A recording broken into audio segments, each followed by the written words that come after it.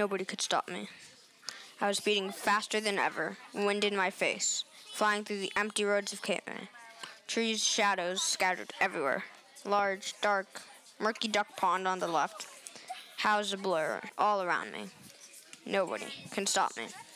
Now I made a right, leaning out slightly, not moving the sweat-covered handlebars. No one in sight. Another fork in the road. Took the right road, leaning out again.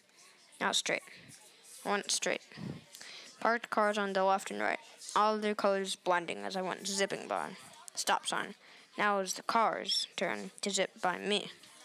The cars seemed like sprinting giants. Now I saw an opening, crossed with ease, crossed right into the tall gates of the Cape May Lighthouse.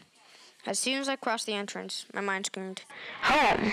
Go home before you forget the way back! Home! Go home!" Then I started the trip back.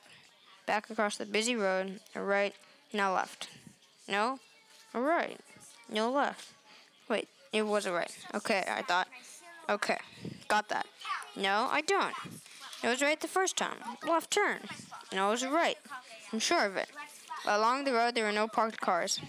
I said to myself. This is strange. Now another right.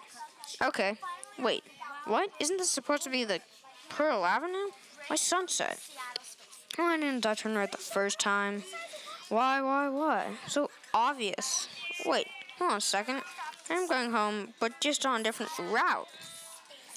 Left. Now I see the post office, so 3 more blocks to the right?